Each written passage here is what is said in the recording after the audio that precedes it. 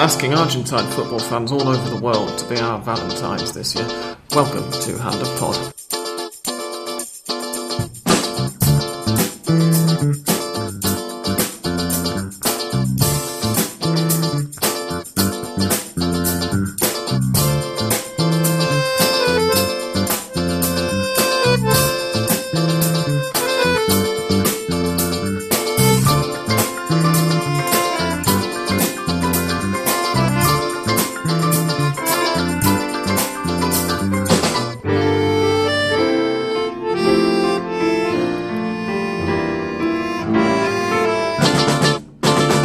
I'm Sam Kelly. Welcome to another weekend another week of Hand of Pod, which hopefully will be online before the weekend kicks off. Although whether I'll manage to get it before the weekend's football kicks off is another matter.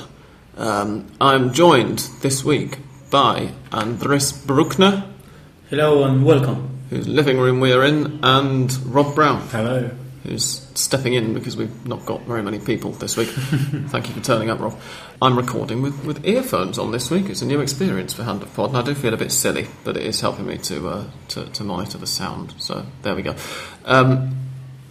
Where do we start this week?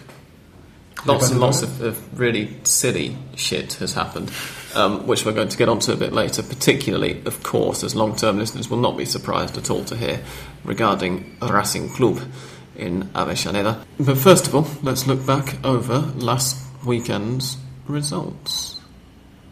It was an interesting first weekend of the Torneo Final. Estudiantes Arsenal, Vélez versus Tigre, both fairly dull. Second half of Vélez Tigre was all right. But I thought Estudiantes' winner over Arsenal was worthy of comment because it was a goal. The set piece routine was deserving of a goal, and for that reason, Arsenal decided to give them it. I can't remember it at all. I can't remember who scored it. It was Correa. Correa made the run from the centre to the outside, remained unmarked as the entire squad ran to the near post, leaving the far post free. When the ball fell to Correa, he had a totally limp, awful shot, which Diego Bagherelli decided to obligingly deflect past his own goalkeeper and into the net. I think it was Jonathan Schunke with the shot? No, the number 3, the left defender. Silva, of course. Silva. I knew it was one of the defenders, which sort of explained the lack of power behind it. But yeah, as a result, Estudiantes began the half season, I should say, with a 1-0 win over Arsenal de Sarandí in La Plata. Juan Sebastián Verón didn't play. He might be doing this weekend. He's determined to push his body to the very limit because, of course, he's announced his retirement for the second time at the end of this season. Vélez Sarsfield and Tigre then played out a match which was as quiet as it was in the stands, really. And that's not a comment, as it normally would be, on how few fans Vélez Sarsfield have. It's a comment on the fact that they, just like All Boys and Boca Juniors, have begun the Torneo Final with a stadium ban. They're not allowed any fans in due to trouble towards the end of the Inicial. That match finished 0-0. And I think that the Tigre coach Fabián Alegre might be happy with the 0-0, playing with the surname, because Tigre did a good job there, and I think they deserve at least the draw, which for the relegation zone will be interesting, will be good. If they win, of course, the second, like the taking draws from away matches and then winning when they are home. Absolutely, yeah. The pun was a very good one, incidentally. It might go slightly over the heads of listeners who don't speak a Latin language, but very nice. And then we saw the first example in the Torneo Final, of a phenomenon that we noted many times during the Torneo Inicial, namely the very high bias towards home teams in terms of the results, if not the refereeing, by the way. I mean, in the home sides tended to get far better results than away sides during the final, which may or may not sort of correct itself now during the final with the reverse fixtures coming in, but it certainly hasn't on the opening weekend, because Olimpo de Bahía Blanca claimed their 5th victory in a row in the league, 2-0 over the defending champions. It's a shame Mariano's not here. Although he told us last week that he didn't think, he wasn't as confident as I was that San Lorenzo were going to win. I don't think he was expecting them to finish the match with 10 men and go down to, well, Mirashes' goal was very good on his debut, Ezequiel Mirashes. The defence could have done a bit better though. Yeah, I think the Ivan Furios goal I can't actually remember. Yes, Furios with the header from a free kick. Yeah. Yes. Yeah, I thought the defending for both goals was pretty abject, and it was kind of illustrative of the whole struggle that they had. I'm not sure what's happened to San Lorenzo, but since they had that win over Belgrano, they've been, that was towards the end of the Inicial, they've been totally abysmal. They drew against Estudiantes and then they drew against they drew against Rafaela, having gone 2-0 down. Of course, yeah, they did their best to throw that game away, and then they had the 2-0 against Estudiantes, which was the most Pedro Frio thing I've ever seen. And then they decided 0-0 against Vélez was a gamble worth taking. Basically, put everyone behind the ball and played for that result. They were basically pretty lucky to win the Inicial despite themselves, rather than saying they deserved it on merit. I mean, as we said at the time, anybody would have been lucky to win it. Really, they all bottled it enormously. And now they've lost to Olimpo with a limp performance that deserved no more than what they got. Followed it up with another 2-0 away loss on Tuesday night against Botafogo in the Maracanã in the first match of their Copa Libertadores group stage. That's probably a little bit less worrying, but we'll get on to Argentine sides in the Libertadores a bit later on. Later in the weekend, we had one away win of the whole weekend in the Primera. This weekend just gone, it was Rosario Central's 1-0 victory over Quilmes, which I can't remember anything about because I was watching Racing against Colón, which was on at almost the same time. Did anybody see that one? Quilmes against Central? I saw the goal. It was a towering header from someone who wasn't Sebastian Abreu, which was a bit surprising. No, and Hernan Encina, the man you doesn't look like a person you want to run into in a dark alley, but he's a very good footballer by Argentine league standards anyway. And it gets Central a really huge win. They've got, in fact, we've got a beginning of the final, in which various sides in and around the relegation zone are playing against each other in these first few weeks. This was one of them, obviously. Central having done well during the Inicial, but still very much in need of as many points as early in the campaign as possible. That was the only away win. We had a few draws. Newell's against Boca was 0-0. Belgrano versus Lanús on Monday night was a very entertaining 2-2 draw. Atletico Rafaela, all boys drew 1-1. Rafaela needed a late equaliser, but all boys' habit of conceding in the second halves of matches continued. Vélez Tigre we've already talked about, and then we had a few home wins, including, shock horror, River Plate not looking like absolute toilet. Yeah, it was pretty good, wasn't the it? finishing was bloody awful. Yeah, I was going to say. But apart from that, it's worth qualifying. They had 23 attempts, but only 4 on target. But still, 23 attempts is a marked improvement on what we saw last year, where they looked totally and utterly. And apart from that, they appeared to be. They were attacking in numbers as well. They were getting, there were a few occasions where they had the chance because they had like 3 men steaming into the box all at once, as opposed to what we saw so previously before, lumping it towards Teo Gutierrez or Federico Andrade or Giovanni Simeone and hoping they could do something on their own. It looks a bit more cohesive. Yeah. Far be it from us to get too excited at this early stage in the season, because we were fully aware that River have got the capacity to cock everything up. They're away to Central at the weekend, which is going to be tricky. But Andres, how are you feeling as a River fan after seeing that first performance? I think that there will be problems if they don't put into the net the situations they have, because they had a lot of opportunities, and because Gimnasia was totally, I think that they admitted that they didn't play as they wanted to in the Monumental. When you see a lot of teams that have huge defense, especially playing against a big team when they go away. In this case, they couldn't do anything, or they weren't aware of the attack of in this case River, but the other way around, River didn't put into the net the several opportunities, and that will be a problem in the future. Do you think that Fernando Cavanaghi is going to solve that problem as he gets back into match practice? Well, he gave an interview this week saying that when the striker, or when he scores, he's flat or slim, thin, yeah. And when he doesn't, he's fat. Yeah. And that's somehow true.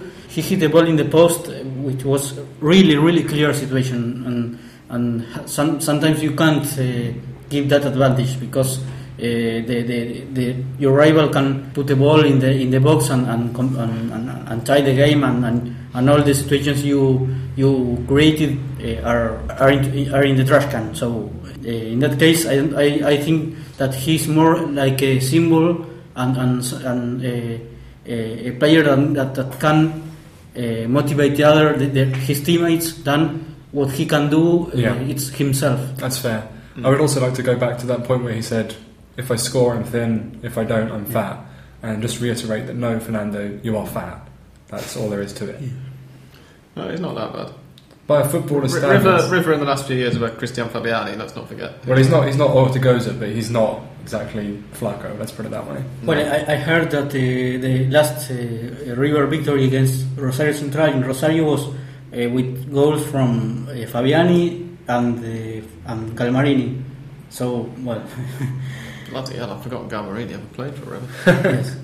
The goal on Sunday evening that won the match for River was a long shot from Leonardo Ponzio, which went straight in the bottom corner. It was a lovely finish. I was going to ask, do we think that was a golazo, or are we going to apportion some blame to Fernando Minetti and the goal? No, he froze. He thought the shot was going one way. Yeah, that's what I figured. I thought he could have done better, but at the same time, River did deserve that 3 points. When I say I don't think we should apportion blame, I'm not a goalkeeper, but I have a friend who is, Justin Bryant, who's Keepers Union on Twitter, and the way he's explained it to me is that a lot of the time when a goalkeeper ends up looking silly like that, they actually can't do anything because you start going one way, and when you realise the ball's going in the other direction, rather you can't just immediately spring back. Your muscles actually freeze. Yeah. And so it actually, although the goalkeeper always looks stupid when it happens, it's not so much the goalkeeper's fault as it seems. So I'm going to say it was a decent goal. We saw a complete transformation in La Paternal as well, where Argentinos beat Godoy Cruz. One of the reasons I was hoping that Peter Coates would be able to join us today was because he was at the game. Argentinos 2, Godoy Cruz 1. It looked like a Borgia team again, didn't it?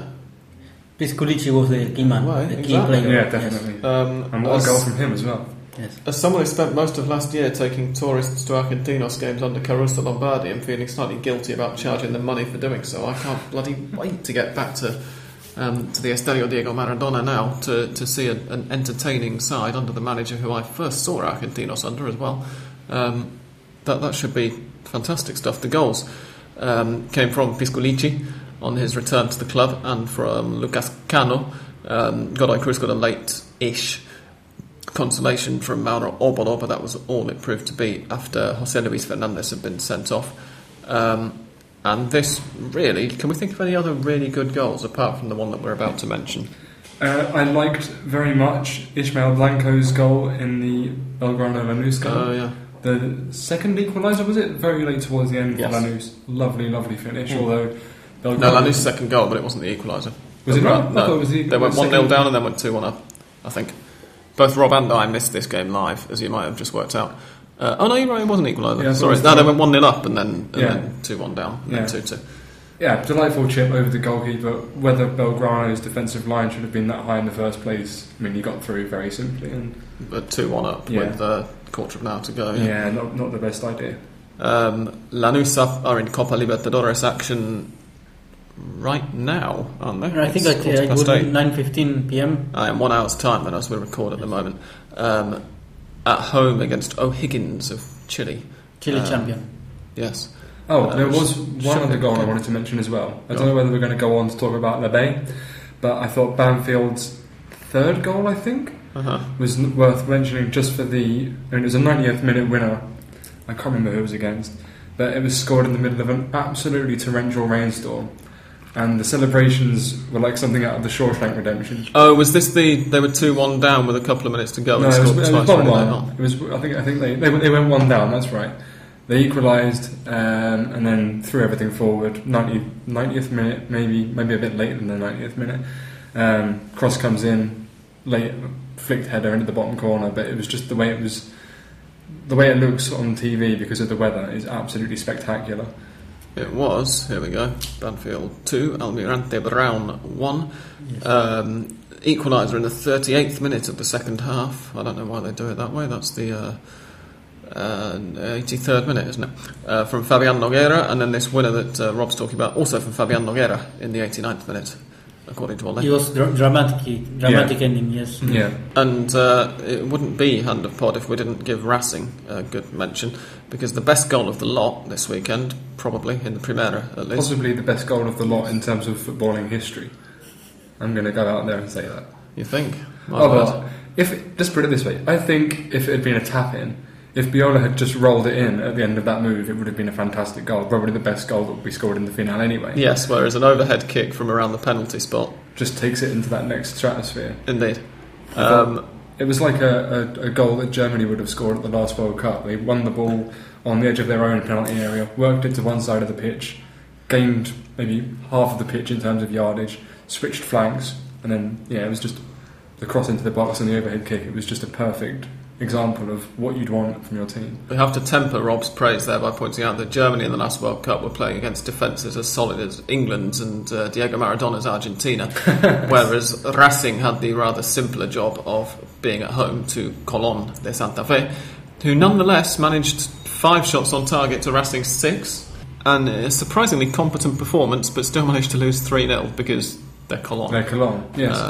I was out with Sandy of Hand of Pod fame, and one of his friends is a Colón fan, and was unaware of the score until after the match had finished. And when he asked us, and we said it was 3-0, and he said, "To who?" We were like, "Well, sorry, but you're Colón. You didn't win 3-0. Sorry, Racing won 3-0." And he was distraught. And I'm thinking, well, I don't know, maybe fans have to believe in their team a bit more than neutrals, but maybe it's just a bit of an idiot. Well, there is also that possibility. But yeah, Colón are never going to win a game 3-0 at the moment. Indeed, they're not. They're at home to Argentinos Juniors this coming weekend. So we'll see whether Borgi is really got it. But I mean, Colón have now picked up 2 draws from their last 16 matches. So it's not looking great, is it? Racing, however, and this is where we get into the real meat and two veg, because we have a couple of entertaining stories this week on Hand of Pod, and one of them involves Racing, as so frequently entertaining stories in Argentine football involve them. Racing played very well against Colón. Okay, Colón managed, as we say, 5 shots on target to Racing's 6, but Racing were far more clinical. Valentin Biola, who scored that overhead kick, added another in the 90th minute, and at the very end of the first half, Gabriel Auche had seized on an absolutely horrendous error from Germán Montoya, the Colón goalkeeper, who tried to clear it to a centre-back and ended up he cleared it to a centre-back. When he cleared it to a centre-back, he wasn't looking. And it's also worth mentioning that he spent about 30 seconds to a minute preparing for that kick, asking his teammates to tie both shoelaces again. Yeah. As if he was going to make a difference, and then kicked it straight at Gabriel Auche, pretty much. But independently of the Germán Montoya horrendous kick, I think Auche is doing good, and he assisted. I don't remember Vieto for the third goal. Yeah. Yes, so I think that he perhaps some time ago he wouldn't score the second goal nor assist Vieto for the third goal. The fact that he passed when left Vieto with a tap in was very encouraging, because that's what you want a striker to do, and they only tend to do that when they have confidence. It seems like when they lack that belief, they will just go for it and try and score themselves, which is a bit silly. But he's also definitely just maturing a bit, though, I think. I mean, back in the days when Sebastián García was on Hand of Pod frequently, he would often lament Gabriel Auche's idiocy. Basically, there's no other word for it. And that level of stupidity now appears to be disappearing. However, as we apologise for the squeaking of the brakes of the buses, we're pausing now and then when buses go past, but unbelievable. You can hear that. I'm going to leave this one in so that you can hear what we're contending with, listeners. However, it wouldn't be Racing Club if it was all going perfectly as planned and to just beautifully, and if none of us non-Racing fans could laugh our asses off at them. Racing, as you may have noticed, among the goal scorers at the weekend, if you were paying attention to the summer transfer window here in Argentina, you'd have noticed a very conspicuous name missing. The name of it. Now, is it Wasson or Wason? Is it like Jason, or is it? I think it's Wasson, isn't it? Wasson Renteria, the Colombian striker, who was signed by Racing from Millonarios, in Colombia. He was out for the weekend because he failed to inform the club doctors that he takes prescription medication for a respiratory disorder. Yes, something to do with his heart or lungs. He informed them at the last minute. They then presented a thingy to the AFA saying, look, if this guy takes a doping test tomorrow, he's going to fail it because he's on this for respiratory stuff and we've not given you the notice in time. The AFA managed to prepare a last-minute allowance for him for the future, not for the weekend game. And then after the weekend's match, which I think Racing played on Saturday, didn't they? Yes. On Sunday, without anybody really knowing what was going on, Wasson Renteria got on a plane and flew back to Colombia. Some wags in the press claimed that he wasn't going to be coming back to Buenos Aires, which was entirely believable because we're talking about Racing here. And it would have been just too good to be true had he not. But it turned out that he was going back there to pick his wife, I think it's his wife, it might be his girlfriend, and family up and bring them back to Buenos Aires. He returned afterwards and the club explained, oh no, it was all above board, he had leave to go and everything, which is what they always say when a player buggers off without having leave to go, because it makes the club look less embarrassed. But still, they were putting a brave face on it. He returned to training. He had the bit of paper from the club doctors and from the AFA saying, yes, you can play even though you're taking this medication for the respiratory disease or disorder. And then today, in training, quite early on in training, he broke down, clutching his knee. And on Thursday evening, the news was broken that Wasson Renteria has, and we shouldn't be laughing when we say this, but it's so hard not to because it's Racing, that Wasson Renteria has ruptured the left knee, the cruciate ligaments in his left knee, and will be out for 6 months. Has anything so thoroughly Racing-like happened in recent years to Racing? There are like a million examples, but this is a hilarious one, isn't it? Well, Racing supporters always have been saying that they were born to suffer, and this is a little proof of that. Perhaps Mostaza Merlo didn't do that gesture that always does when to bring him luck and that. Cuernitos, the little horns. Yes, the cuernitos, and perhaps he didn't do that because he's always like, and he heads the ball when the players are going to head it, and that's the movement as if he were a player. I heard this week that he denies that he dyes his hair. Yeah. I refuse to believe that for a single millisecond. There is no way that man is his age and has blonde hair that colour. When Mostaza Merlo retires from football management, he's going to sign a deal with L'Oreal Argentina.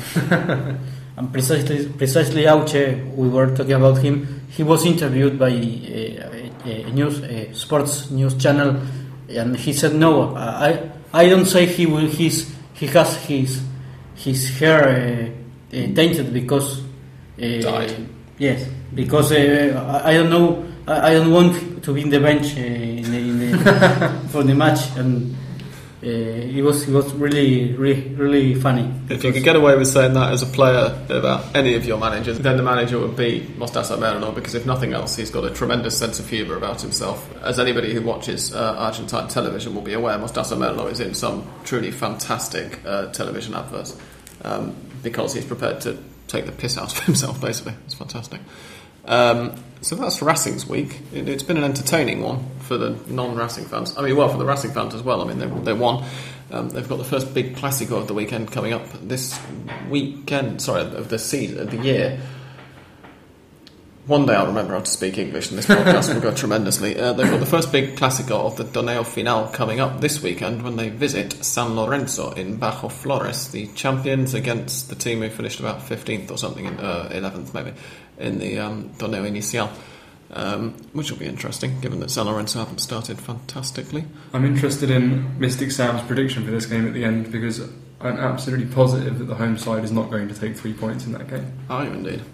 We'll see what Mystic Sam has to say a little later. The other match of the weekend, the other big match of the weekend, was one of the Inicial's title contenders and the winners of last year's Torneo Final, Copa Libertadores semi-finalists last season, Newell's Old Boys, hosted Boca Juniors in the Estadio Marcelo Bielsa on the opening weekend. It was. There are so many ways to sell this one. Rupert Fryer, friend of Hand of Pod and a long-term listener, and a lovely man, wrote a piece for SouthAmericanFootball.co.uk about how it was Fernando Gago versus Eber Banega, or Eber Banega versus Fernando Gago, because Banega was on the home team. It was Banega's debut for the team he's supported since childhood. Of course, he's on a 6-month, I think it's a 6-month loan to Newell's Old Boys from Valencia because he needed playing time ahead of the World Cup. Fernando Gago was on the Boca Juniors midfield. And Banega, of course, was the man who replaced Gago in the Boca Juniors midfield when Gago was sold to Real Madrid in 2007. Yeah, that sounds right, January 2007. Andres, you're back from refilling my glass, thank you very much. It was January 2007 that Gago moved to Madrid, wasn't it? Thank you. It was an interesting match. I thought it was really good. Thrilling. I thought it was It was very good. Without, it wasn't exciting, but it was sort of intense and intriguing. And and there was an absolute stonewall penalty not given to Newell's Old Boys, which bizarrely mirrors Boca's first match of the Torneo Inicial, which, as long-term listeners with good memories will remember, was actually the second round match away to Belgrano de Cordoba, because Newell's had that one delayed due to their participation in the Copa Libertadores final, which had been delayed because of the Confederations Cup. Of course, I've just spent a minute trying to remember why, but fortunately we've had lots of background noise, so I had to cut it anyway.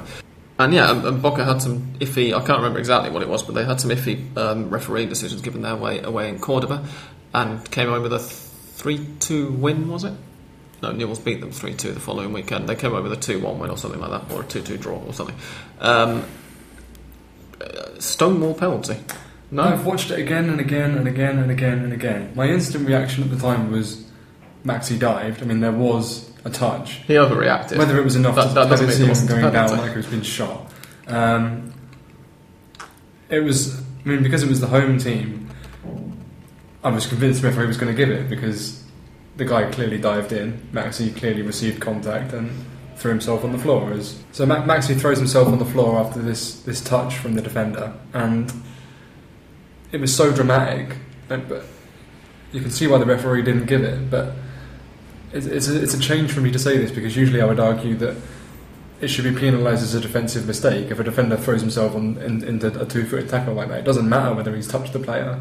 But I thought Maxi's dive totally threw the chance away. But the thing is, the dive's completely immaterial. He was fouled. No, I don't think he was. Not to the extent that he went down. There was a touch, but he could have stayed up. He could have carried on. The ball was the other side. The ball was the other side of the defender. He could have carried on. The fact is that perhaps Maxi Rodriguez doesn't dive very often into the box, and he, in that case, you could fake the referee, because he was like, yes, diving as he was shot. But for example, sometimes when Ariel Ortega was diving into the box, or not into the box, but he dived, the referees didn't give the foul because of that. It wasn't important if it was actually a foul or not, but because of the action of diving, the referee himself didn't want to give the foul because he was constantly faking, perhaps. Yeah, I still think it was a penalty. I mean, by the letter of the law it was, but I thought Maxi, this is going to sound really awful, in a moral sense, lost the chance to have that penalty because he overreacted. So basically you're admitting that it was a penalty, but you're saying you want to give there was contact for entirely petty reasons, Rob. Oh yes, why not? Let's put it that way. In any case, it was, other than that, a fairly entertaining game. Both sides had just a couple of clear chances, really. Nothing really clear cut. You couldn't say that one side was particularly prejudiced against by the final score of 0-0. But it was entertainingly end to end, and I thought it was really stuff. good. I thought Newell's three-man midfield played extremely well, and I thought the way they moved the ball around was really good to see, even though it didn't lead to very much. I saw that they had something like 5 shots by the end, whereas Boca racked up 13, mostly through Gigliotti making things for himself and just being typically trigger happy, bulldozering through defenders. And he had one fantastic run during the first half, where he cut back and then couldn't quite get enough power on the shot, but it would have been a lovely goal if he'd managed to score it. Yeah, to go back to Rupert Fryer, to name drop again, I thought his analysis during the game was quite correct. That don't use name drop. It flatters Rupert too much. We're not trying to flatter Rupert until he actually gets off his ass and comes over to visit us again, because he was last in Buenos Aires weeks before Hand of Pod was born, and we've been waiting for him to come back ever since. Sorry, Terry. Yeah, he said Boca's midfield looks pretty directionless. Didn't look like there was a plan. I mean, they obviously have the 4 guys that are always there, more or less, minus Riquelme, and there was no idea who was doing what job. It was just kind of you're out wide, so you go forward, you're in the middle, kind of just do what you want. But they were outnumbered quite easily and played through by Newell's. This is a point that's been made today. In fact, it's been made very clear, because Carlos Bianchi is testing out the same 4-4-2, essentially, in Juan Roman Riquelme's absence. Juan Roman Riquelme was going to be returning this weekend against Belgrano in La Bombonera. We were all told it was definitely going to happen, as we always are told that Juan Roman Riquelme is definitely going to be returning from injury anytime soon, about 50 times a year. Today it's been announced that he won't be playing. He might play the last 2 or 3 minutes if he's lucky. But he's essentially still injured, and they're going to be having to look after him, and he's not able to join in training and blah blah blah. Which means that once again, Juan Manuel Martinez is going to be played sort of wide leftish, I think, or whoever is going to be his replacement. Fernando Gago. They're talking about putting Fernando Gago in as an enganche, which would be interesting. Yeah. Newell's, for their own part, are now 11 league matches without losing. Not without winning, without losing, but they've only won 4 of them, and they've drawn 7. That's at home.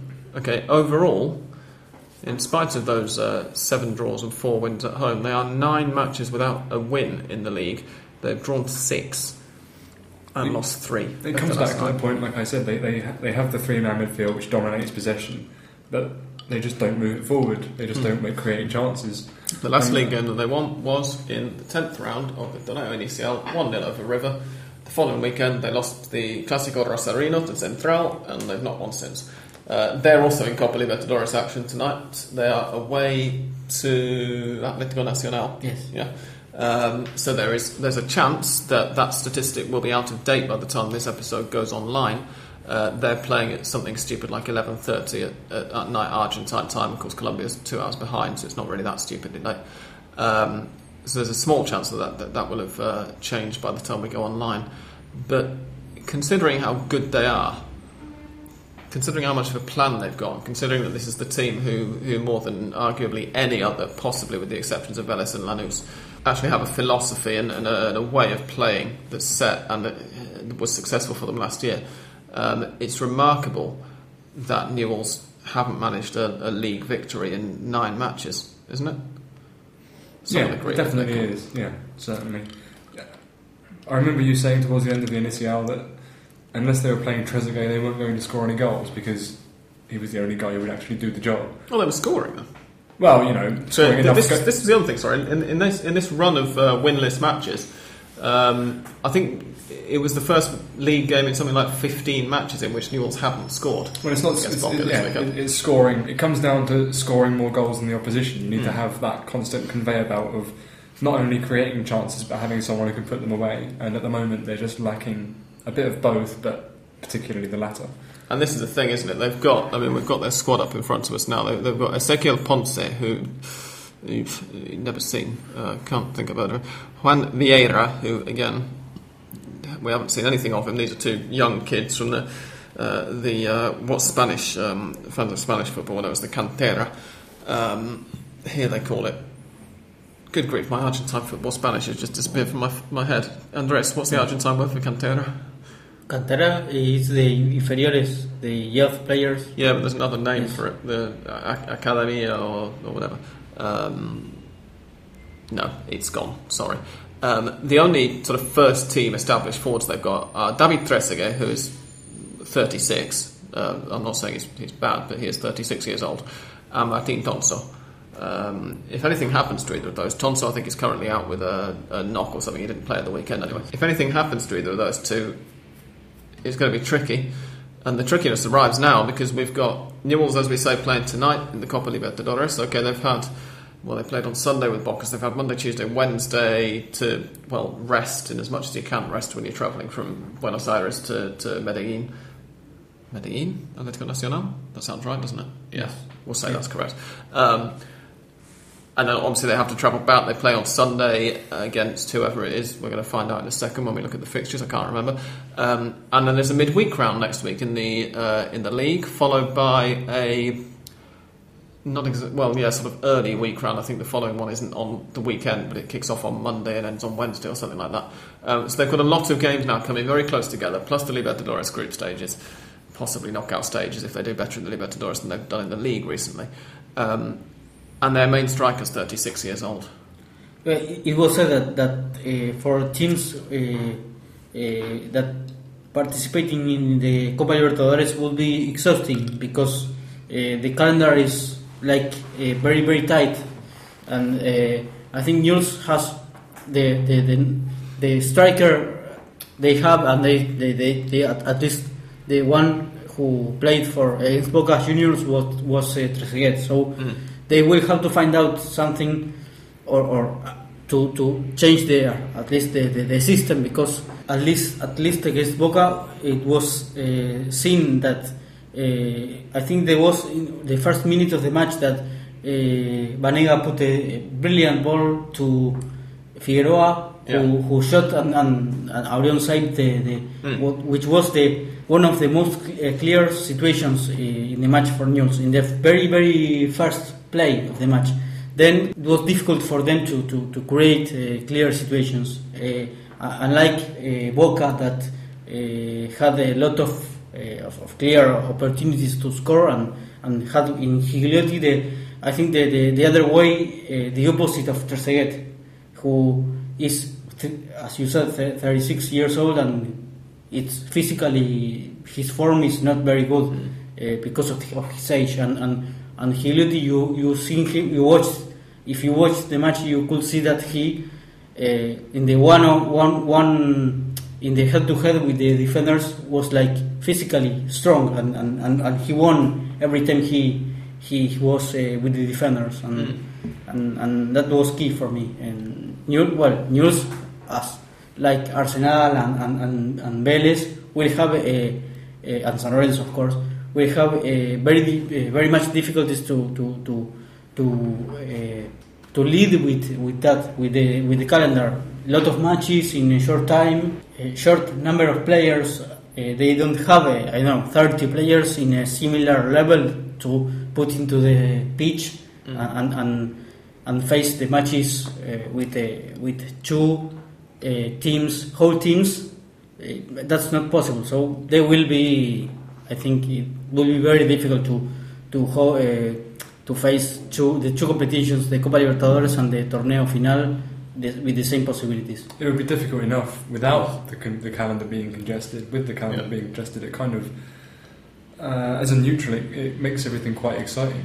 I've actually found myself saying recently that one of the things that I'd most like for Argentine football, but I think would be most beneficial, and also would give us a better sense of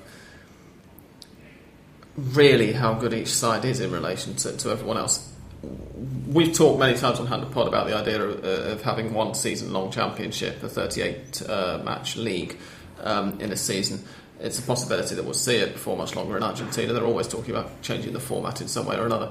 And it's just occurred recently to me that one of the things that I'd most like to see is just for them to have completely separate entry lists for the Sudamericana and the Libertadores, and to play both of them over the whole season.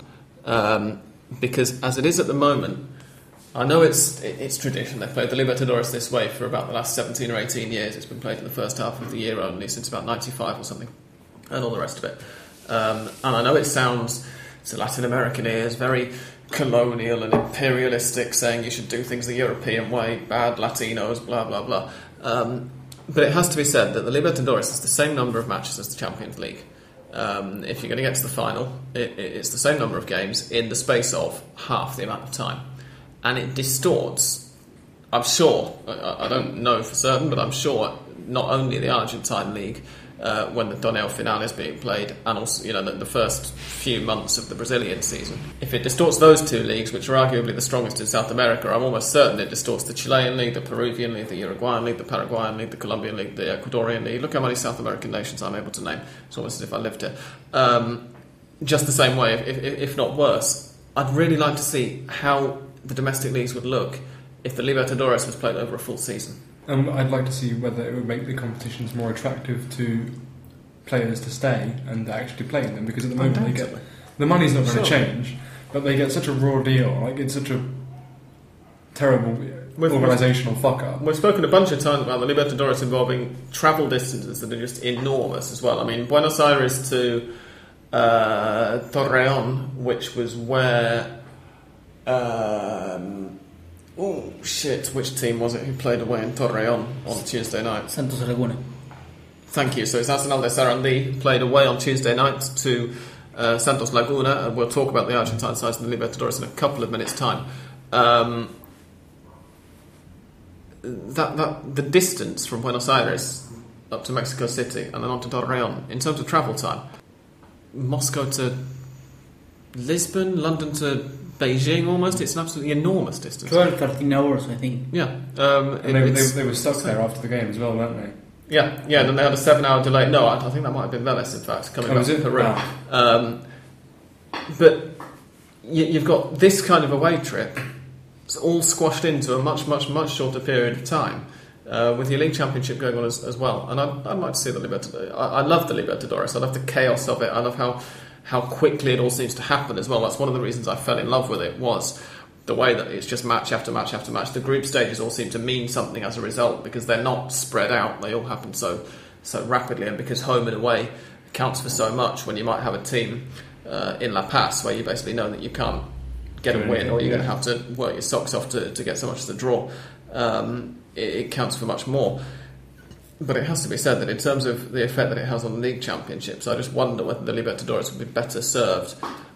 Because, then the quality of teams going into the Libertadores is also greater. You've got a chance to plan better. Anyway, we're getting ahead of ourselves. I'm going to play some music, and we'll come back and we will discuss the fortunes of the three Argentine sides who, up to this moment, with 17-18 minutes still to go before Lanús kick-off, have played in the Copa Libertadores group stages this year. Don't go away.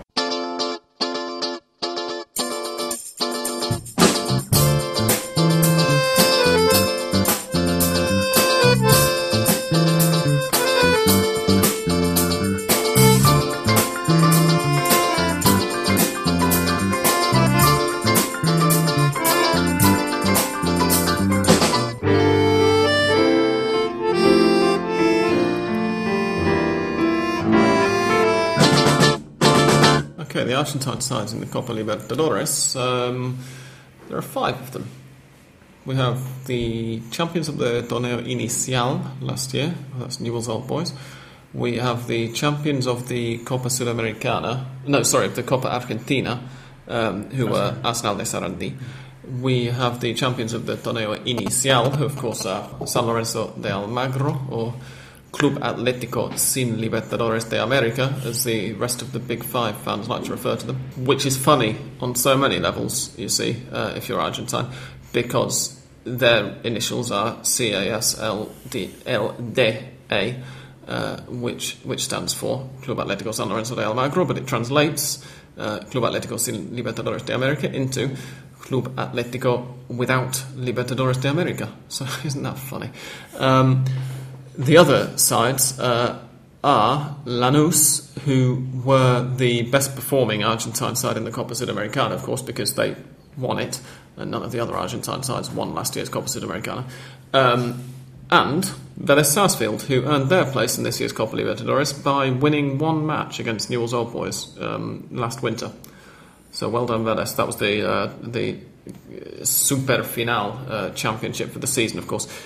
AFA have since changed that, by the way. The winners of this year's Super Final won't be going into next year's Copa Libertadores. They will get a qualification for the Sudamericana, but they won't go into the Libertadores. So well done, AFA. A rare moment of sensibleness from you there. We will take these matches in the order that they were played. San Lorenzo going for their first Copa had a tricky away fixture early on. They were hoping for a Maracanazo of their own away to Botafogo, who don't normally play in the Maracanã, but do play, it would appear, their Copa Libertadores games in the Maracanã, and they lost. San Lorenzo lost, that is, 2-0 away from home. Did anybody see this one? Yeah. We're not going to go into the same detail as we did with the league games. Okay, we'll just skip over it briefly then. San Lorenzo did not come out of that match with a great deal of credit. It's always difficult for South American clubs travelling between nations to play these games, but that was a particularly poor performance. Not much credit from any player, really. Although we should give Wallison, the scorer of Botafogo's second goal, some credit, because that was an absolute screamer. Yes, indeed. Where did he strike it from? A considerable distance away from the goal. That's a Where's Wally joke for the particularly awake of you. Juan Carlos Ferreira? Juan something or other Ferreira. Actually, we might be able to get his name by clicking on it there. No, still says Juan Ferreira. Who is he Argentine? Yes, I believe he is Argentine, isn't he? I thought I wanted to say Paraguayan, and then it occurred to me that no, it's not. Scored the first. Somebody or other had a long shot, and he got deflected. It got quite badly deflected, and Sebastian Torrico, as a result, could not hold it. And Ferreira followed up to stick it in the net for Botafogo's first. But yeah, Wallison's second is one to look out for. Head into YouTube, type in Botafogo San Lorenzo goals, and enjoy. It was lovely.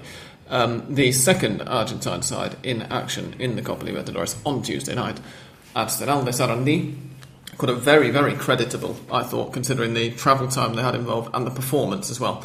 1-0 defeat away to Santos Laguna in a match which I think the consensus was Santos Laguna's goalkeeper was arguably the best player on the pitch. Sanchez, the 40 years old, I think. Oh, really? Yeah. Shall we look Osvaldo Sanchez up on Wikipedia? 99 matches for the Mexican national team. My word. So the consensus anyway, he's been playing with Santos Laguna since 2007. The consensus was that he was the best player on the pitch and that he was the reason that his side got the win. There was a goal involved as well in this, obviously. Oribe Peralta scoring a fine at the end of a fine move to put Santos Laguna 1-0 up. But Arsenal, Santi mentioned last week that in previous years Arsenal have had Libertadores groups which they just haven't stood a chance in. You could tell before the thing kicked off. This one, it would appear that they've got a bit more of a chance, and you'd have to be certainly on the basis of Tuesday night's performance. They're surely going to be optimistic about the return. I was going to say, fixture, aren't they? You said it was a creditable loss, but it was one of those games where you go into it thinking we'd probably take a 1-0. And then when it comes, it's like getting kicked in the nuts because you've played so well, just destroyed the other team, worked with the keeper so many times, and then still come away with only a 1-0. We've got the stats here, and of course, lies and statistics, but Arsenal had 13 shots to Santos Laguna's 9. We will remind you that Santos Laguna were the home side in this match. That's on target, I think, rather than... that's overall shots. But... We're better pretty much everywhere apart from on the score sheet. So hard luck Arsenal. It's not every week we say that. But. Yeah, a very unfortunate defeat. And eventually, this was on Tuesday night, we had all of these matches played one after the other. The San Lorenzo game kicked off at 7. The Arsenal game kicked off at... hang on, they've still got the kick-off times here. I wonder what that was. The Arsenal game kicked off at 9:15. And this is all Buenos Aires time, obviously, for those of us watching on television from here. And the Vélez Sarsfield game kicked off at 11:30 at night. Can you imagine staying up that late for a Champions League night? This is another reason I love the Libertadores. They were away to Universitario in Universitario Stadium, the name of which I've temporarily forgotten, but it's a ground I've always wanted to see a match at since I was about 12 years old and first saw a picture of it.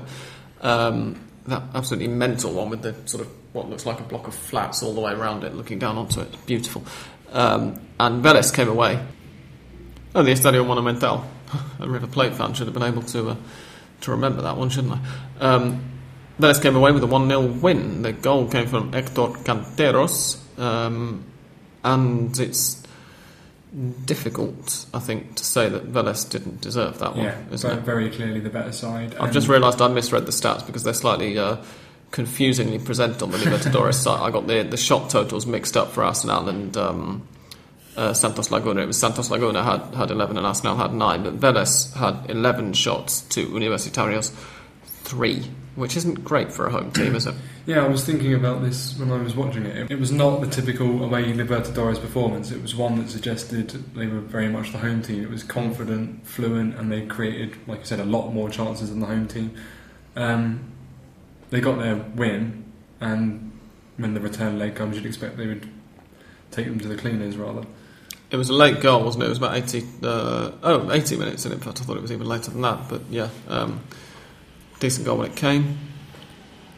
Well done, Vélez. We were waiting for an away win for Argentina, and it was, of course, as I said earlier on, the Inicial was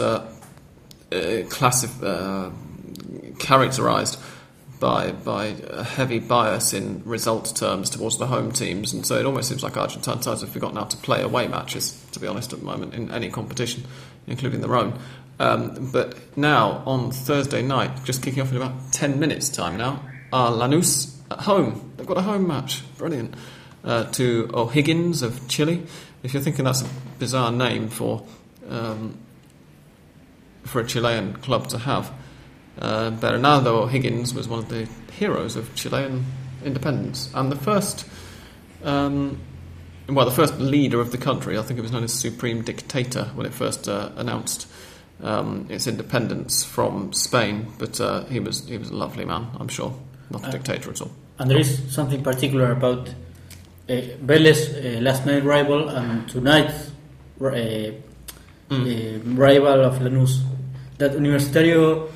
The coach of Universitario is Ángel David Comiso, a former goalkeeper, River goalkeeper, and also the O'Higgins coach is Eduardo Berizzo, who played also for River as a defender. So, it's particular information. River might be shit at the moment, but their ex-players are making good managers, it would seem.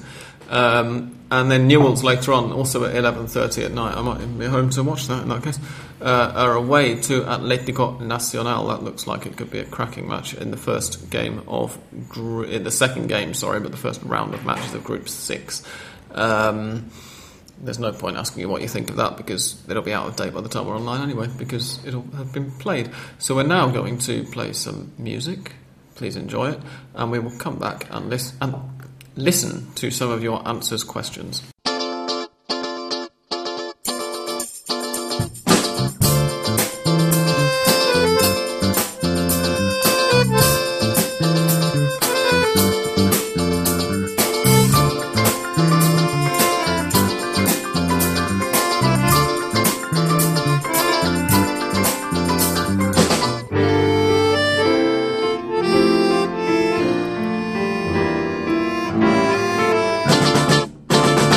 Okay, we have a few questions. We don't have very many, but that's a good thing, if anything. The first is we're going to ask. We had a few comments during the week and during the weekend as well, so we'll read those out. Chris Hartley, first of all, he actually tweeted me this one. Oh, bloody hell, that was loud. And also tweeted the Hand of Pod account. He says, "Welcome back after the summer break." Thank you very much, Chris. Good to have the pod back. Thank you very much, Chris. He asks, will Football para Todos still be a free stream? I think he means Football para Todos. It's a typo. That's the joke. The answer appears to be yes. We weren't sure what was happening with regard to the new look Football para Todos that Marcelo Tinelli was going to bring in, the new private investment, private production and blah, blah. But that all fell through because Cristina the president of Argentina, Cristina Kirchner, got pissed off about Marcelo Tinelli's involvement, and so he's been chucked out, and Football para Todos is the same as it was last year. So it looks like you'll still be able to watch Argentine Primera matches, sometimes on deporti.gov.ar and often via YouTube, free to the world. They're deliberately not geo-blocking it on futbolparatodos.com.ar. They're not very regular and they don't put up schedules or anything of what they're going to stream, but if you follow me on Twitter, HEGS_COM, I tend to tweet links, and if you're not on Twitter, go to twitter.com/HEGS_COM and you will see the links a few minutes before each game if you do want to watch Argentine football for free from your living room, on your computer or tablet. particularly Android tablets. The YouTube stream works really nicely on a Nexus. Josh Bramlett also got in touch to say that his River question last week, he was the one that we all laughed at for suggesting the River might go down, was more about their finances in regard to staying down, but I guess they're so big it would never happen. I think you're right, Josh. Obviously, River are... it would be astonishing if River went down at the end of this season, or indeed next season. No one's even talking about it. But financially speaking, they're very much, as Rodolfo D'Onofrio, the president, says, in the sea financially. But ultimately, they're too much of a big club to be declared bankrupt. Even if they were, Racing were declared bankrupt in 2001. Yeah, one, wasn't it? And they still continued to exist as an institution and everything. They had to go through a few years of private ownership, which was a torturous time for their fans and a blot on the recent history of Argentine football. But, you wouldn't be talking about River, going out of existence or anything. No court in Argentina is going to rule that any football club goes out of existence, and much less any of the big five, but particularly River or Boca, of course. He also says that floating cameras here in the US are common in stadiums without a roof, so it can be done. Thank you for letting us know that, Josh, because, of course, we commented on that last week among these ambitious plans for Football para Todos. Andres points out that he predicted River to get a narrow win against Gimnasia La Plata last week, and the result was 1-0. You're welcome. Thank you, Andres.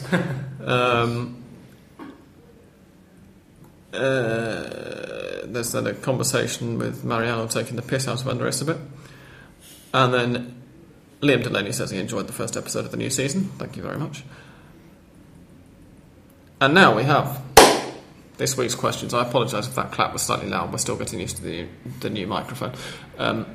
Scott Monroe asks, is there a theme of teams in Argentina playing a modified version of the 3-5-2 system like River did on Sunday night? Short answer, no. I haven't seen a single 3-5-2 in a game that I've been to since I've got here. I think a more personal version of Scott's question might be, is there a theme of teams in Argentina playing three at the back?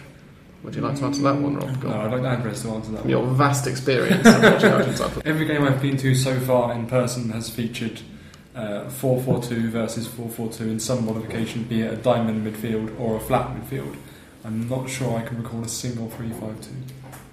And since Borgi, when he was the coach of Boca, I think no other coach tried to put three men in the back, and in this case River puts, or Ramon Diaz puts three men in the back because they don't have, or he didn't have any natural number 3 or left defender to put into the pitch. Now, we should point out that Bruno Uribarri was suspended for that match. He'll make his debut, unfortunately, for River this weekend away to Central, and Leonel Mangione is going to be pushed more into left midfield. That's why Andres says this. As long as the team responds in a good way with this kind of defense, with Mercado, Maidana and Balanta as a libero, as a free defender, I don't see Uribarri with the place into the starting lineup. Bloody hope you're right. I will say, however, in Scott's defence in terms of that question, that when I first got here, I remember there seemed to be an explosion of sides playing 3-4-1-2 for about 6 months or so. I remember going to a few matches with Rupert, who we've already mentioned when he was here, and with Jonathan Wilson. And of course, when you first go to matches with Jonathan Wilson, it was the first time that I'd met him. He wrote the book on football tactics, so you can't help but try and sound knowledgeable by asking him about football tactics. And I remember a few arguments between Rupert and Wilson about how three at the back could or couldn't work when you were playing 4 or 5 in midfield, and it was very interesting. So it definitely did happen, but it seems to have died down a bit in the last couple of seasons. They seem to be going more for 4 at the back, although 3 does remain an option at times. I'd like to see a lot more of 3 at the back, it has to be said. I'm currently, as I've told you, Rob, yes, I'm currently using 3 at the back in my Football Manager career, and it works fantastically if you've got a decent player to use as a libero in the German league. But anyway, no one wants to hear about my Football Manager career on here, unfortunately. Your loss. Liam Delaney asks, does anyone know if Eric Lamela is still alive? In my You're the one who writes about Spurs. Yes, indeed. I'm not a Spurs fan, but I do have a weekly column for a Spurs site. He claims not to be a Spurs fan. Yes, indeed. The Spurs fans who I write for would like me to be one, but that's their long-term project. Whether or not it'll succeed, we'll see. I'm not sure whether Eric Lamela is still alive. That's open to debate. I would like to think that he is. He's definitely... His career has stalled somewhat. We all know he's a great player and he's extremely talented.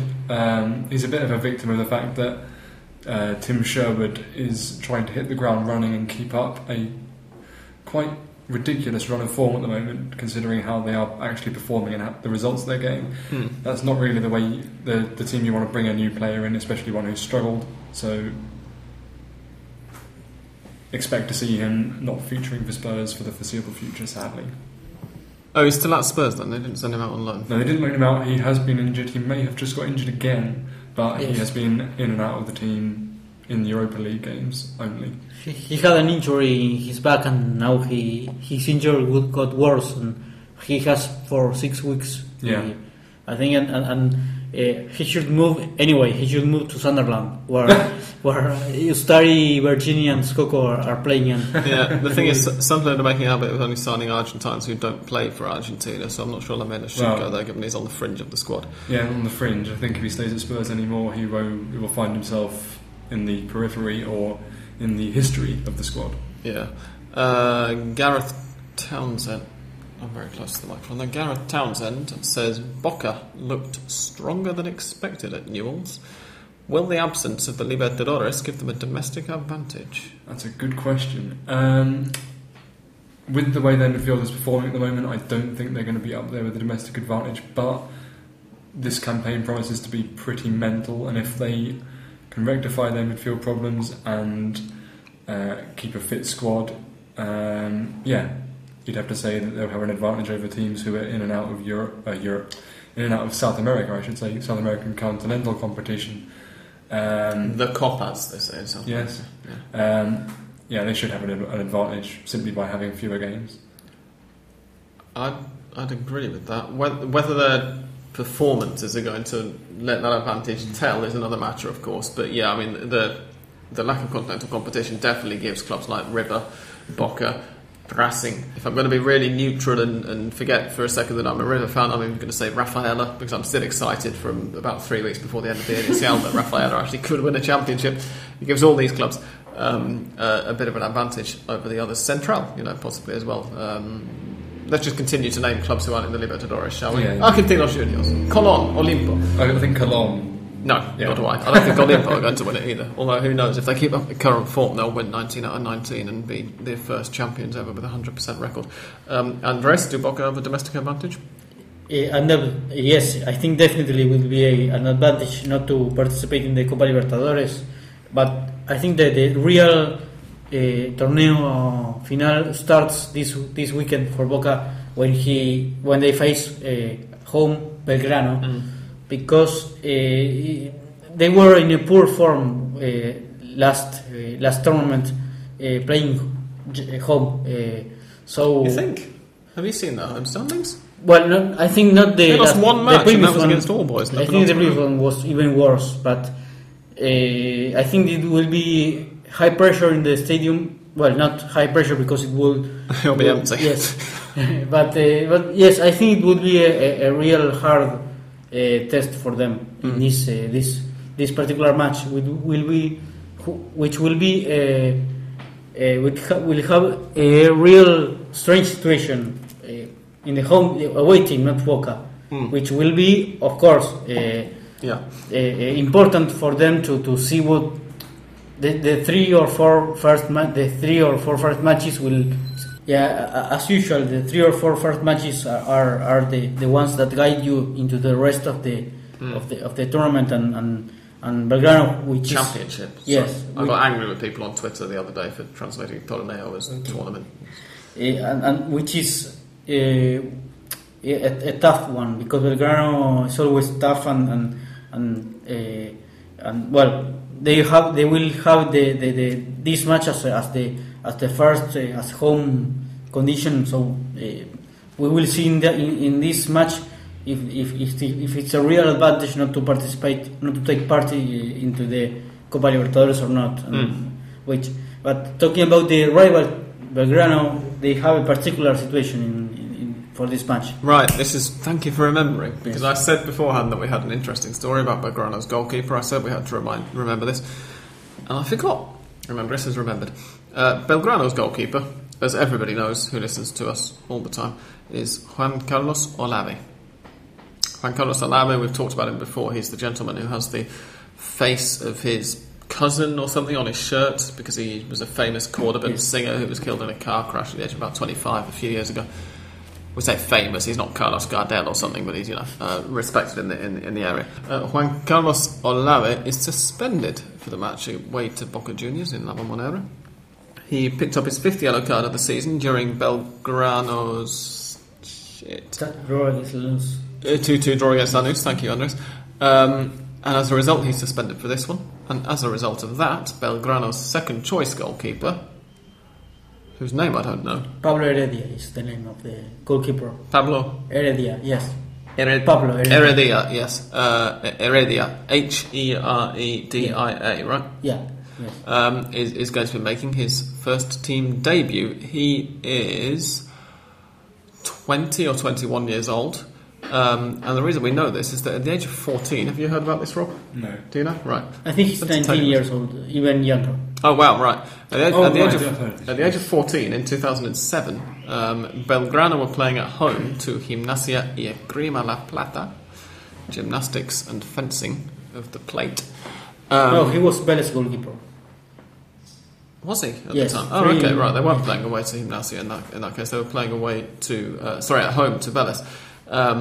And they must have been winning. I've forgotten the situation exactly, but Belgrano presumably were winning, and the ball goes out for a Vélez goal kick, and the ball boy, the 14-year-old, completely anonymous ball boy at the time, takes his time returning the ball to César, and when he does return the ball to César, eventually later on in the match, the home side are winning.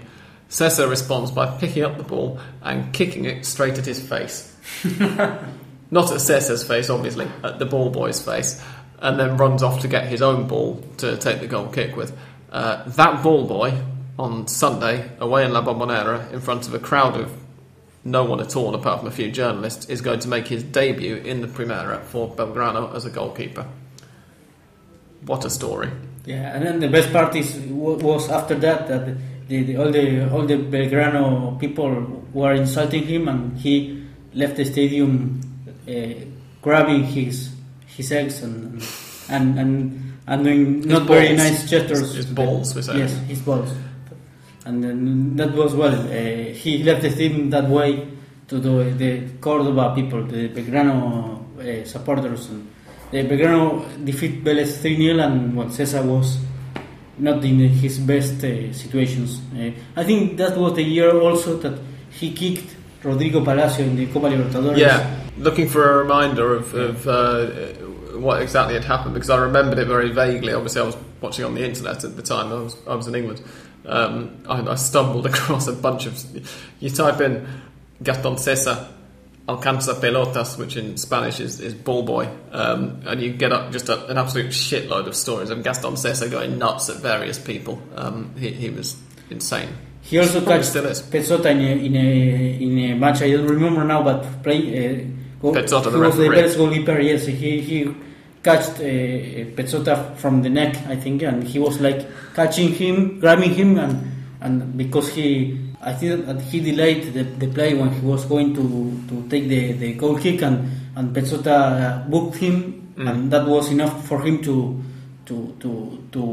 catch him from the neck, and yes, he was like crazy, and he had, yes, as you said, a lot of stories like that. When we talk about eccentric South American goalkeepers, Gaston César. Yes. Gaston, and then Sessa is his surname. Enjoy. Alan Cale asks, how do you think both Balanta and Correa would do in the English Premier League, and what sort of price would get them? Because they're attracting interest. We're going to pause for a second whilst this bike goes past? No, we won't. I'll just talk over it instead, and then we'll carry on talking. We're assuming from his profile picture that he's talking about Ángel Correa of San Lorenzo, and also because he's talking about English Premier League interest. Rob, you seem to watch more Premier League football than anyone else here in this room at the moment. Anyway, Balanta, first of all, how do you think he would do? I think he would do pretty well. A lot depending on which team he was playing for. I think if he was playing for Manchester United, for example, he'd probably struggle a bit. But for initially at least. Okay. I think for teams lower down the table, he's certainly got the quality and understanding to take to it straight away. Because of lower expectations, or less? Yeah, simply because of lower expectations. Okay. There are certain, consistency would be a problem, and then there's, the likelihood of errors being made that someone who's got greater experience and at this stage greater quality wouldn't make. If you play for someone like West Ham, he'd get away with a lot more than he would for Manchester United. In terms of asking price, this Hand of Pod exclusive: Rob Brown hates West Ham. Yeah, they're a bunch of fucking dicks. Excuse me. In terms of asking price, River, you could probably buy him off him for £1 if you wanted to go. No, I'm not sure. They've declared him untransferable. In terms of asking price, it's an interesting one because, of course, River... I'm going to move away from the mic. If I accidentally touch something there, it seems very loud. All of a sudden. No, it's fine. In terms of asking price, it's an interesting one because, of course, River are in crisis institutionally. Well, not institutionally, fortunately, that's Colón, but financially. But one of the things that Rodolfo D'Onofrio announced when he took over was that River weren't going to sell players for less than their face value. I think it's pretty obvious from various offers that were rejected, if we're to believe the rumours last year, that they consider Balanta's face value to be significantly over $5 million. So I'm not sure whether cheap exactly. Certainly, by Premier League standards, it's extremely cheap. He'd be cheaper than signing a centre-back of equivalent talent from a Western European club. Certainly, yeah. Significantly cheaper, as Rob says. And so he can do a job. I'm glad that I'm not overestimating him, because obviously as a River fan, and as someone who watches far more Argentine football than European football, I try and watch European football, but sometimes it coincides with Argentine football and I'm not able to. I'm glad I don't have an inflated idea of him, because he comes across so well. Well, the talent is clearly there. The fact that he's being linked with clubs like Barcelona is somewhat overstating it in my view, but the bottom half of the Premier League at the moment isn't... it's not putting up trees. He could quite easily do that job. And the fact remains that he's now been a regular in River's first team for getting on for a year, and he's made all of two mistakes perhaps, neither of which led to goals. Literally he's phenomenally consistent, which in the Argentine League is really saying something. The problem for me comes from the fact that the Argentine League, or at least the performances that I've seen of his, the only real job he's had to do is head things away. And that's why I say he could do a job in the lower half of the Premier League. Oh, he's got the talent to do the tougher stuff when there's more coordinated, quick attacks coming that are short passing based or whatever. Yeah. In the future, he can definitely do that. It's at the moment, I'd say he's... If we're talking... He actually started out as a number 10. Mm-hmm. When he was about 15, he was a number 10. He's only 19 or 20 now. And when he first joined River's youth ranks, they had so many number 10. Look, he's Colombian. There aren't so many over there. He came down here, he started playing for River as a number 10, and they said, hang on, but you've got the physique. He's not particularly tall, but he is stacked, beefy. You've got the physique to play as a centre-back, and you've got the right skill set to play as a kind of a ball-playing centre-back, and that's how they brought him through. From what he's shown at River so far, he is, and I apologise for alienating probably 2/3 of our audience here, at least 2/3, if not 90%, or 99%. If you play Football Manager, Balanta's precisely the kind of player, from what he's shown so far, who would be a limited defender at centre-back. But the truth is that given his age and given how able he is on the ball as well, there's no reason that he wouldn't be able to do a much more rounded job of it. And Ángel Correa, Rob? Correa is a bit of a different case. I'm not sure he's EPL ready at the moment because his talent is so raw and Please unrefined. Don't say EPL. I can't help it. It fits on Twitter. It uses Premier far League. fewer characters. Premier League, I'm happy with. There are about 1 million EPL. Premier Leagues. Anyway, he's less suited to the Barclays Premier League. We're going to attract sponsorship. No, we're not using sponsorship. If Barclays want to send us money, then they can do, but there's no sponsorship on that. In any case, Correa needs more time. He would have to I hate using this phrase because it implies that he's not very good at football, which is not about physique, but he would have to bulk up if he was to come to England, and he'd have to get a lot more consistent than he is already. The sensible thing to do would probably be to arrange a future transfer with San Lorenzo, which would keep him in an environment here, playing, feeling part of something, feeling Sign at him at home. the end of this, maybe next season. Next season, maybe even the season after. Yeah. He needs more time here. He needs to develop. But if he does develop at the rate he is developing, there's a player that's waiting to come to Europe, no doubt at all. It seems a lot more likely, by the way, that he'll sign for Valencia at some point, because Pizzi wanted to take him now, and he says he wants to play for the Copa Libertadores. So whether we're going to see a delayed transfer, because of course the Libertadores final and semi-final indeed isn't going to be played until after the World Cup, whether San Lorenzo are going to get to the Libertadores semi-final, it remains to be seen. It'll be hilarious if they do, because the repercussions if they go out could be brilliant, but we shall see. In terms of asking price for Correa, I'm pretty sure 2-3 million at the moment would take him away from San Lorenzo. Isn't that little? Yeah, definitely. With Tinelli behind San Lorenzo, I think But you could be talking a bit more. No, I think. Well, in terms of a Premier League club, if I was a Premier League club spending more than 2 or 3 million on him, I would have to consider my priorities. Right, but the question is, what sort of price would get them? Andres, how much do you think San Lorenzo would charge for Angel Correa in dollars? Or in dollars. I was speaking. Yeah. In dollars. You were speaking in what? Pounds. Oh, right. So which is 4 million, maybe, Yeah. but still. How much would him cost in case of the transfer? Yeah. I think How much for Angel Correa Yes. at the official exchange rate? not more Don't laugh. not more than $5 million, I think, today. Yeah. Okay. I think that's more realistic than the 4 million that Rob says.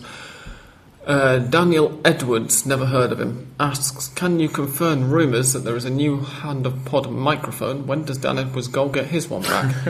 The answer to that, Dan, is that you work 2 blocks away from my house, so you can come around any time you want for it. Stop being lazy. Rob says, is he going to be in trouble if he taps the table Santiago style? The answer is yes.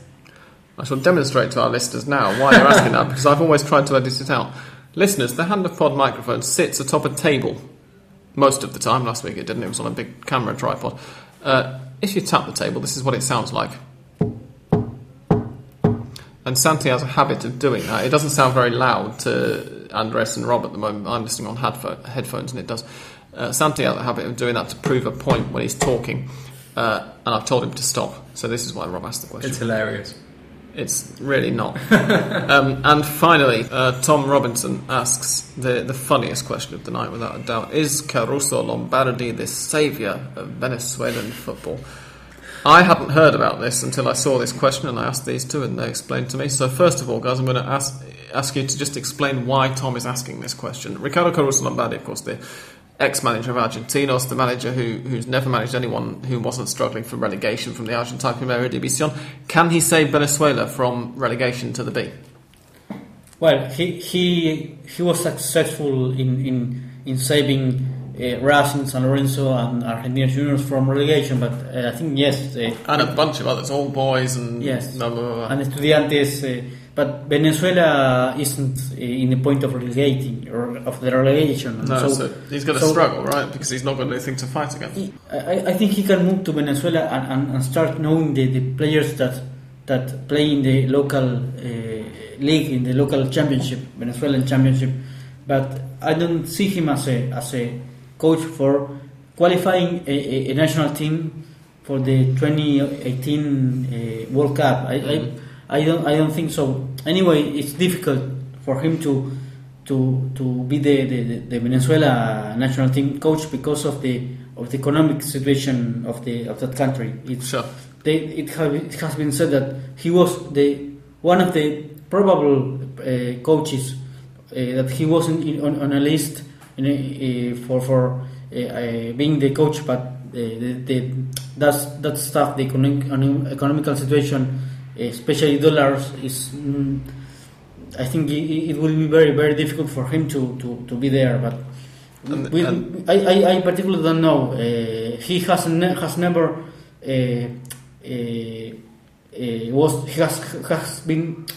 never been the coach of a national team, so I can't say. No, I have to. So this is the next bit of the question. In fact, the reason that Tom is asking the question. Sorry, Tom. I had a different tab up and I've forgotten who'd asked. is that Riccardo Caruso Lombardi has rather hilariously been linked with the managership of a national team. Why is that? Why has he got to the point where he's been linked with the Venezuelan national team? The previous manager was Eduardo Farias. Eduardo? Yeah. Yes. No, Cesar Farias, I think. Sergio, thank you. Cesar.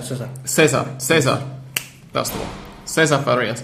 Who we, during the Copa America, called the Mourinho of South America. He's that suave and sophisticated. We don't know whether he's a complete and total arsehole, but apart from that, he has many similarities. He wears leather gloves when managing, which is a bit kinky. And he's gone. Did he go after the last World Cup qualifiers? Or did he go? We can't remember. Anyway, Caruso Lombardi would be a bit of an about turn, would he not? Yes, indeed. I would like to say on any...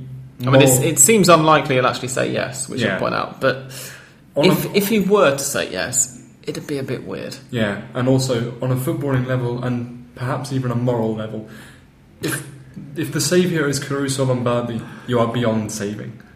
Yes. Especially at the national level. Yeah. If Riccardo Caruso Lombardi turned out to be the second coming of Christ, then there's a very good chance that everybody who is right thinking would prefer to just go to hell. It's clear that Cesar Farias did a great job, and he couldn't take Venezuela into the World Cup. So I don't see any I think any foreign perhaps coach, not only Caruso Lombardi, to take Venezuela national team into a World Cup. That's perhaps I am wrong, but I don't see him seriously taking the job as a Venezuela national team coach.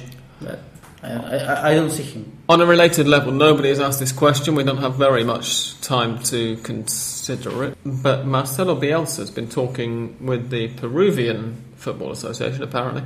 Given the circumstances under which the previous or last but one Peru manager left, which were basically having a massive barney with the FA, and lots of complaints about how poorly Peruvian football is run, it would be slightly surprising if Bielsa actually took the job. But could you see him being a success in charge of Peru, Bielsa? I think Bielsa is a particular coach, not a common one, because he has to know the perhaps the infrastructure, the structure of the league and the how will he be in charge of the players in the league and that stuff. Like, he must have a lot of information about the players that play there, like it was when he was the Athletic Bilbao coach. That he had a lot of facilities, a lot of things to take into account, and he was like in charge of everything. Also the youth players and that stuff. I don't think, or I don't know if in Peru, in the national, if he were in charge of the national team, he would be given that kind of work, like being in charge of the youth national team and that stuff. That's why I think that he declined the offer, or at least he wasn't finally the Peru national team coach. And now we have very little recording time left, so we're going to play some music. We're going to come back, and Mystic Sam is going to tell you what not to bet your pocket money on this weekend.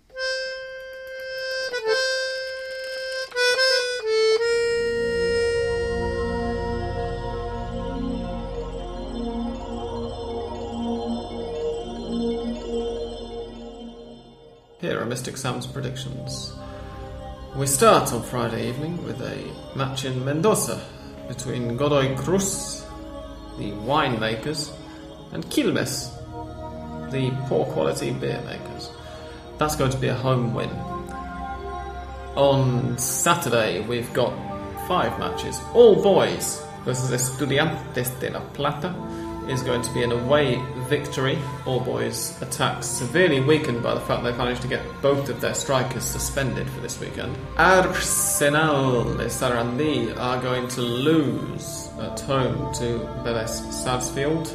Vélez showed better form in recovering from away games in the Copa Libertadores last year than Arsenal did. So that's why I'm going for that one. Tigre against Olimpo. Two sides in very good form. I think that one's going to be a draw. Colón against Argentinos Juniors. I don't need to read that one out really. San Lorenzo versus Racing Club de Avellaneda. Sorry, Racing Club. Is going to be a San Lorenzo victory. No, that answers the point that you brought up earlier on. Score draw. Lanús versus Atlético de Rafaela is going to be a Lanús win, in spite of the fact that Lanús are playing at the moment. Of course, I think they'll be able to recover and get the win. Rafaela very, very, very poor at home in the away from home. Sorry, in the Inicial. Gimnasia y Grima La Plata against Newell's. I think is going to be a home victory. I'm finally going against Newell's. Central against River is a draw, and Boca Juniors versus Belgrano is a draw. Apart from San Lorenzo Racing, which Rob's already given his opinion on, do you have any disagreements with those gentlemen? No, I don't have. No. Shit. You always say that, and it always ends up being awful. So we'll just see what happens. I'd like to clarify my... Perhaps Gimnasia against Newell's is... I'm not quite sure that Gimnasia will defeat Newell's, but I will be more close to a draw than a Gimnasia. Gimnasia have had all week to prepare though, whereas Newell's are Newell's are playing in an hour and a half's time, so I think they could be tired. Plus they're away as well; they've got to travel back in the meantime. Just to clarify my San Lorenzo Racing prediction: at least a score draw, potentially a Racing win. Okay, we shall see. Honestly, that was one of the harder ones to select because none of the three possible results would surprise at all. But I just think San Lorenzo are going to be kind of determined to get rid of the bad performances recently, and given the previous bias during the Torneo Inicial for home wins, one suspects that it's difficult to back. Yeah, the logic is definitely there, but they've shown so little since November.